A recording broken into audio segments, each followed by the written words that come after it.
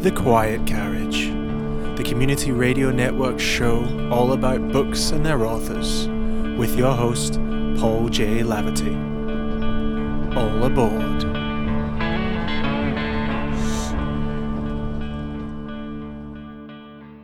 Welcome to The Quiet Carriage, broadcast from Jar Jar Wurrung Country, here on Castlemaine's 94.9 Main FM and across the nation on the Community Radio Network. Today it's time for an author retrospective, and that's where we focus on an author who is sadly no longer with us. And this month our focus is on spy turned best-selling novelist John le Carré, who passed away sadly just last December, aged 89. I'm going to play you here two excerpts from a couple of interviews he did on the NPR network in America with Terry Gross. And here they are for you right now. John le Carré, the author whose spy novels were praised for transcending genre fiction and simply being great literature, died Saturday of pneumonia. He was 89. Many of his books have been adapted into films or TV series, including The Spy Who Came In From the Cold, Tinker Tailor Soldier Spy, The Little Drummer Girl, A Constant Gardener, and The Night Manager. In his New York Times obituary, Sarah Lyell wrote that le Carré, quote, portrayed British intelligence operations as cesspools of ambiguity in which right and wrong are too close to call, and in which it is rarely obvious whether the ends, even if the ends are clear, justify the means. Le Carré's spies are lonely, disillusioned men whose work is driven by budget troubles, bureaucratic power plays, and the opaque machinations of politicians, men who are as likely to be betrayed by colleagues and lovers as by the enemy." Unquote. Before writing espionage novels, le Carré was a spy. He worked for Britain's domestic intelligence service, MI5, and its foreign intelligence service, MI6. He was still working for MI6 when his third book, the Cold War novel The Spy Who Came In From the Cold, became an international bestseller.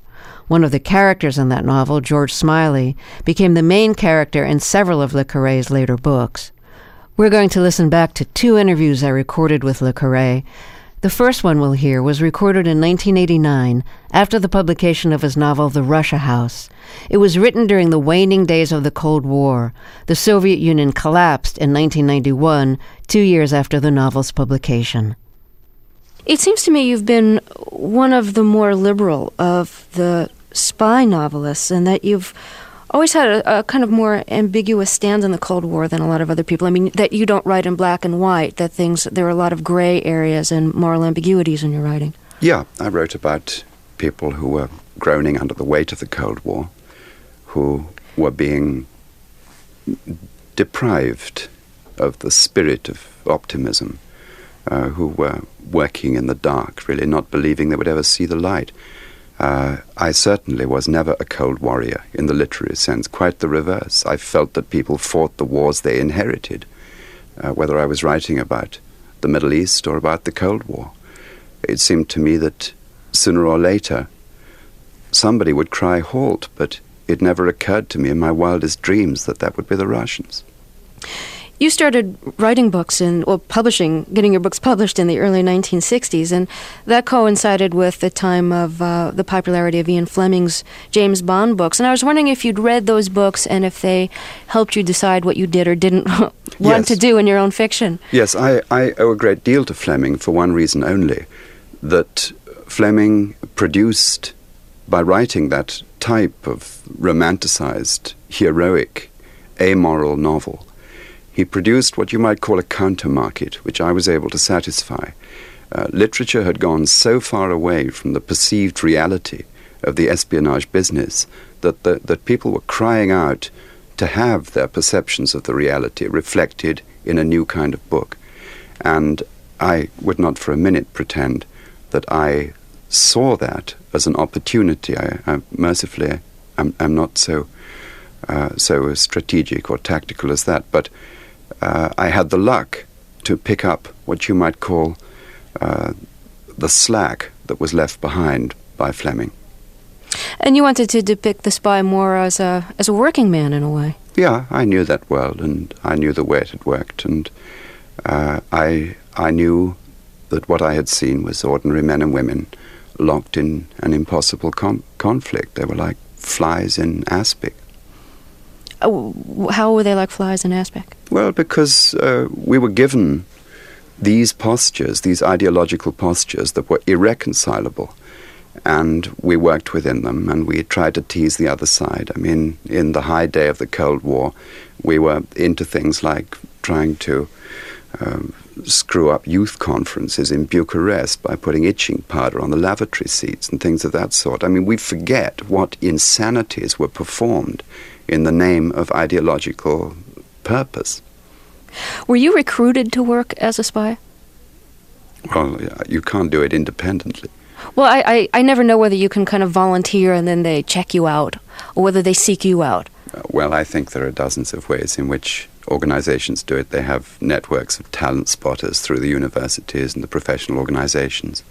I think most recruiting organizations are very leery of people who come to them because they immediately suspect their motives.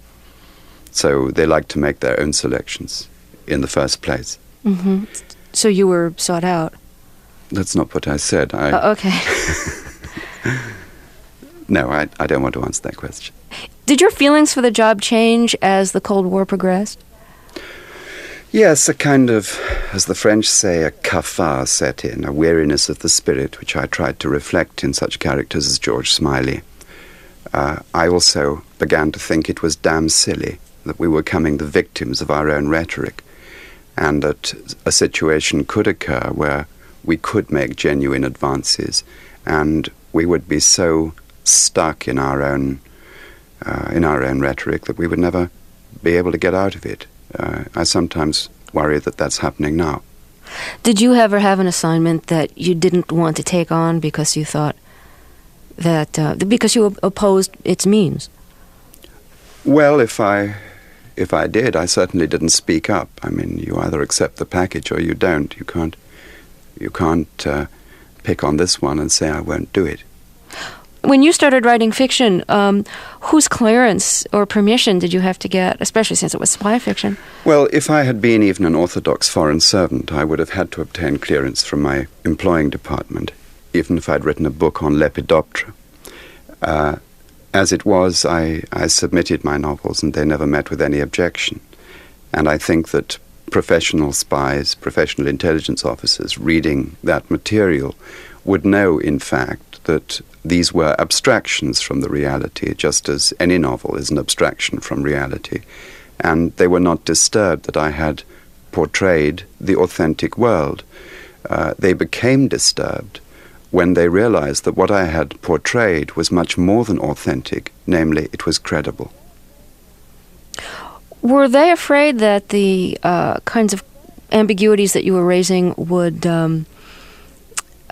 be dispiriting to your readers? Yes, I think so. I think that came back to me at least from one or two espiocrats in the Americans. I like that word. I do too, thank you. It's entered my new book.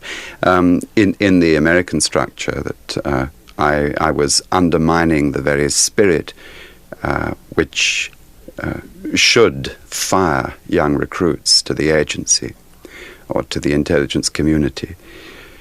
I was very entertained by that. Was it obligatory for you to get a pen name? Yes, it was. It was. They said, choose another name, and I went to Victor Golanx, who was my publisher in London, and said, I've got to choose a pseudonym. And he said, well, my boy, I give you some good advice. Choose 2 Anglo-Saxon monosyllables, like Chunk Smith. And I was sufficiently perverse to choose 3 names, all of them a confusion, but 2 of them French. But now I have to admit, I really don't know where the name came from. Can I suggest a reason, though? This probably isn't Please it at all. do. But if you were a Frenchman, then the English readers would say, well, this is an outsider anyways. How intimately could he really know our system? Maybe it's better and things are more black and white than he's making it seem. There's wily French. Yeah. Yes. Well, it's a thought. It means a lot of things, I believe. It means square. A bal carré is a dance where people wear masks, I think, and change partners. Uh-huh. And then in roulette, a number, if you make it carré, you've got a token on each corner of it. So it has a lot of applications, but I really don't know which one I fell for, or whether I fell for any of them. Mole is a word that you're credited with having brought into the English vocabulary. I think you borrowed it from the Soviets, really. What was the origin of that? Well, I thought I borrowed it from the Soviets, but the editors of the Oxford English Dictionary can't find any Soviet reference to mole. Oh. The origin was in the notion of a mole, somebody who burrows deep into the fabric of our society, is a little observed, little noticed creature, and then from inside causes its downfall. And it's certainly now become a notion. I think they used to be called sleepers in the CIA, agents you put in place and you don't invite them to do anything risky, anything that could compromise them for years and years and years while they work their way into a position of power. And Philby was one such example, of course, but Philby, on the other hand, did have a reporting responsibility to his Soviet masters from very early on and fulfilled it from very early on and got away with it. Coming in from the cold is another expression that you coined. Well, yes, I suppose so, or at least I applied it to espionage. I suppose I was the first person to do that. And what was behind that? Well, behind it was the character of Alec Lemus in The Spy Who Came In From the Cold, who was an old professional agent, an aging professional agent, who was suffering from what you might call a kind of spiritual metal fatigue. And he was offered one last mission, and he was told that when he had completed it, he could come in from the cold. But, how did you come up with the expression? Well, it's a meteorological perception. It's cold out there and it's warmer indoors, and the chill comes from a lack of human contact or a lack of human affection, of having to keep what Graham Greene called the chip of ice in your heart all the time, which is also a writer's condition to a point. I guess that even then I was aware of a comparability between the position of a writer in his environment and that of a spy, that both, in a sense, trade off the people around them. They note things and they report them.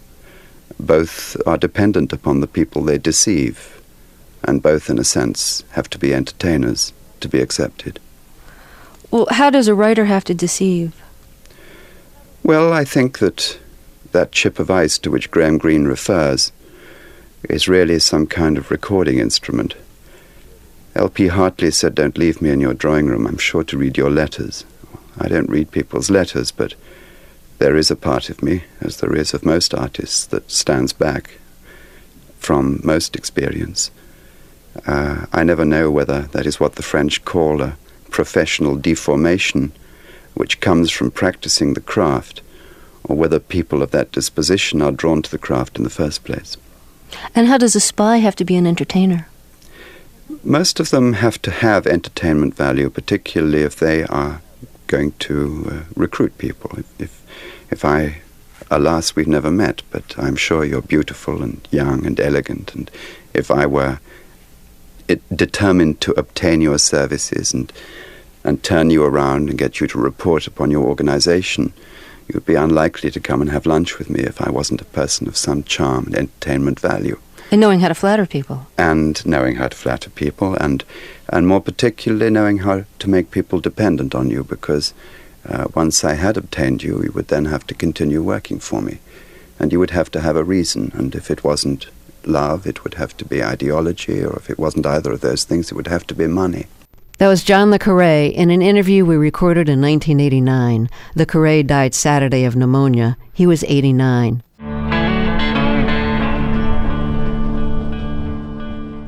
You are listening to The Quiet Carriage on Castlemaine's 94.9 Main FM and across Australia on the Community Radio Network, with myself as your host, Paul J. Laverty.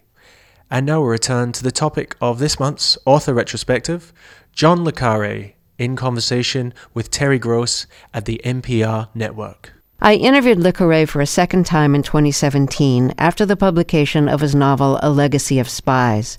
The main character, Peter Gwilym, had been a protege of Smiley's. In A Legacy of Spies, Gwilym is retired but is forced to re-examine actions he took when he was a spy during the Cold War, actions that may have cost the lives of two people who were close to him. John le Carré, welcome to Fresh Air. Let's begin with a reading from your new novel, A Legacy of Spies. Would you read the first page for us? Sure.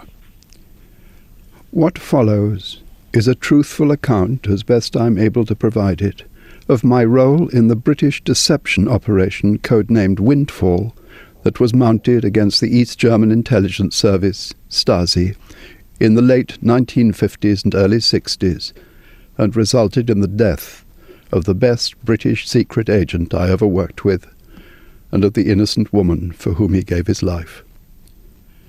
A professional intelligence officer is no more immune to human feelings than the rest of mankind. What matters to him is the extent to which he is able to suppress them, whether in real time or, in my case, 50 years on. Until a couple of months ago, lying in bed at night in the remote farmstead in Brittany that is my home, listening to the honk of cattle and the bickering of hens, I resolutely fought off the accusing voices that from time to time attempted to disrupt my sleep. I was too young, I protested. I was too innocent, too naive, too junior.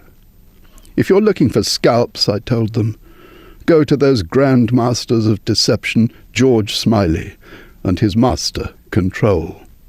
It was their refined cunning, I insisted, their devious scholarly intellects, not mine, that delivered the triumph and the anguish that was Windfall.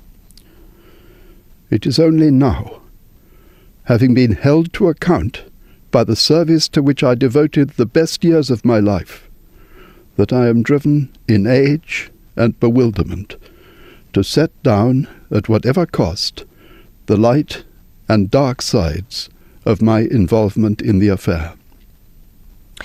John le Carré, why did you write about a spy forced to face his responsibility for two deaths decades ago? I think because back then we had a clear philosophy which we thought we were protecting, and it was a notion of the West. It was a notion of individual freedom, of inclusiveness, of tolerance. All of that we called anti-communism. That was really a broad brush, because there were many decent people who lived in communist territories who weren't as bad as one might suppose. But now, today, this present time in which these matters are being reconsidered in my novel, we seem to have no direction. We seem to be joined by nothing very much except fear and bewilderment about what the future holds. We have no coherent ideology in the West, and we used to believe in the great American example. I think that's recently been profoundly undermined for us. We're alone. Two of my most important characters in the story, Peter Gwilym, the narrator, and George Smiley, who is Gwilym's master, if you like, both of them turn out to be semi-Europeans. I think my concern as I started writing the book in this extraordinary atmosphere in which we presently live was somehow implicitly to make a case for Europe, which has now become an endangered species. You know, in the reading that you did, your character refers to, being expected or having to suppress human feelings to be a spy. And he later, thinks that George Smiley, your most famous character who recruited your narrator, suppressed the humanity in him. Do you feel like when you were working for British intelligence that you had to suppress human feelings or suppress your humanity? Well, of course, in any corporate or institutional situation, people who are employed by those corporations have to repress their feelings in one way or another. We, during the Cold War, were aware of suppressing our human instincts in some directions, but for a cause, a great cause, as we thought. And it seemed expedient that a few should suffer for the benefit of the many. At the moment, as the present is described in the novel, we are mysteriously unfocused, still looking for some kind of identity. Really, ever since the end of the Cold War, there was no Marshall Plan, there was no great visionary or leader who told us how the world should be reshaped. There was drift, and a lot of carpetbaggers went and picked at the Soviet carcass. And really it was like a long after-lunch sleep of capitalism. And that's really what we've drifted into, without a design of the new world. But getting back to what I asked, did you feel like you had to suppress your humanity to be a good spy? Yeah. Yes, I did. In the greater cause, I felt I had to suppress my humanity. Where I was asking people to do things, I tried to persuade them that they were doing it for the greater good, and I was doing it for the greater good.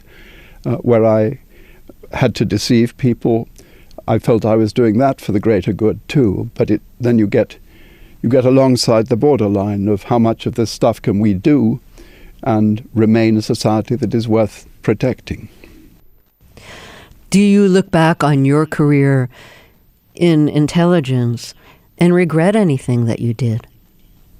Yes, I do.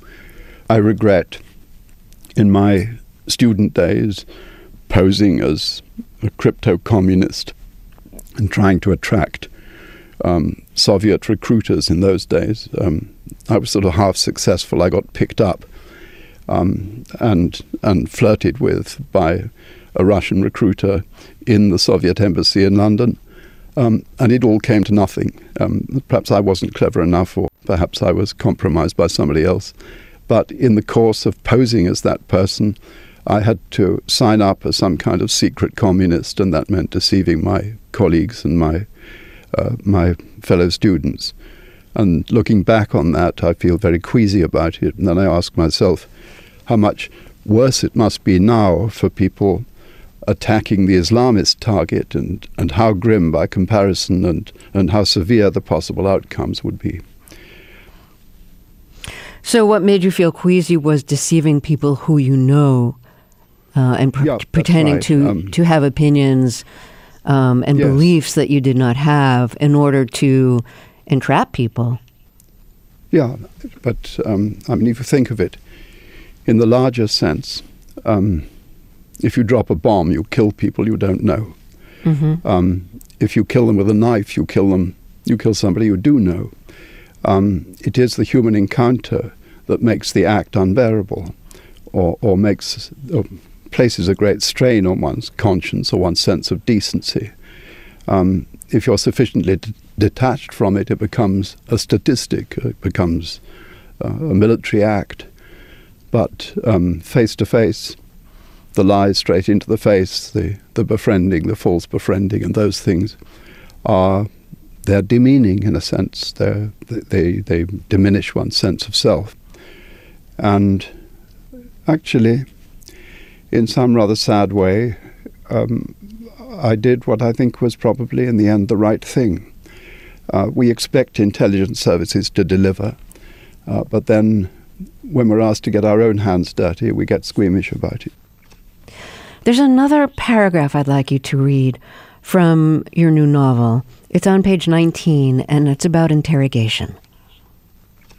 In any interrogation, denial is the tipping point. Never mind the courtesies that went before. From the moment of denial, things are never going to be the same. At the secret policeman level, denial is likely to provoke instant reprisal. not least because the average secret policeman is more stupid than his subject.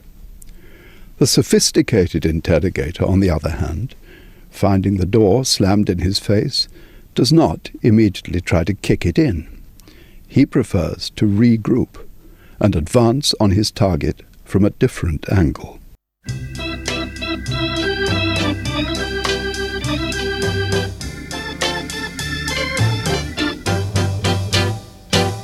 Chubop, chubop, my baby. Chubop, chubop. Hello, stranger.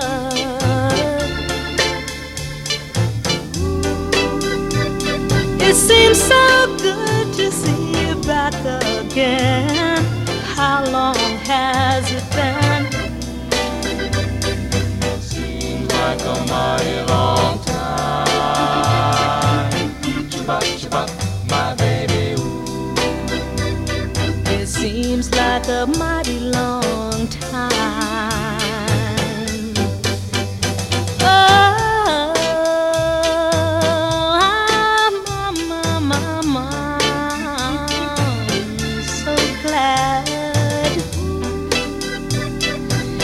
Stopped by to say hello to me.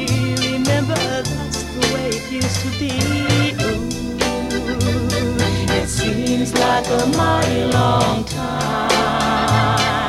Chibop, chibop, my baby. Ooh, it seems like a mighty long time. Chibop, chibop, my baby. Chibop, chibop, my baby. My baby, chubop, chubop, yes, I'm so glad you're here again. Oh, if you're not gonna stay. That was Barbara Lewis there with her song, I'll Be Seeing You. And before that, we heard John le Carré. He was the focus of this month's author retrospective, and the spy novelist was in conversation with Terry Gross on America's NPR network. And that is all we have time for today, unfortunately, on The Quiet Carriage. Until next time, keep reading.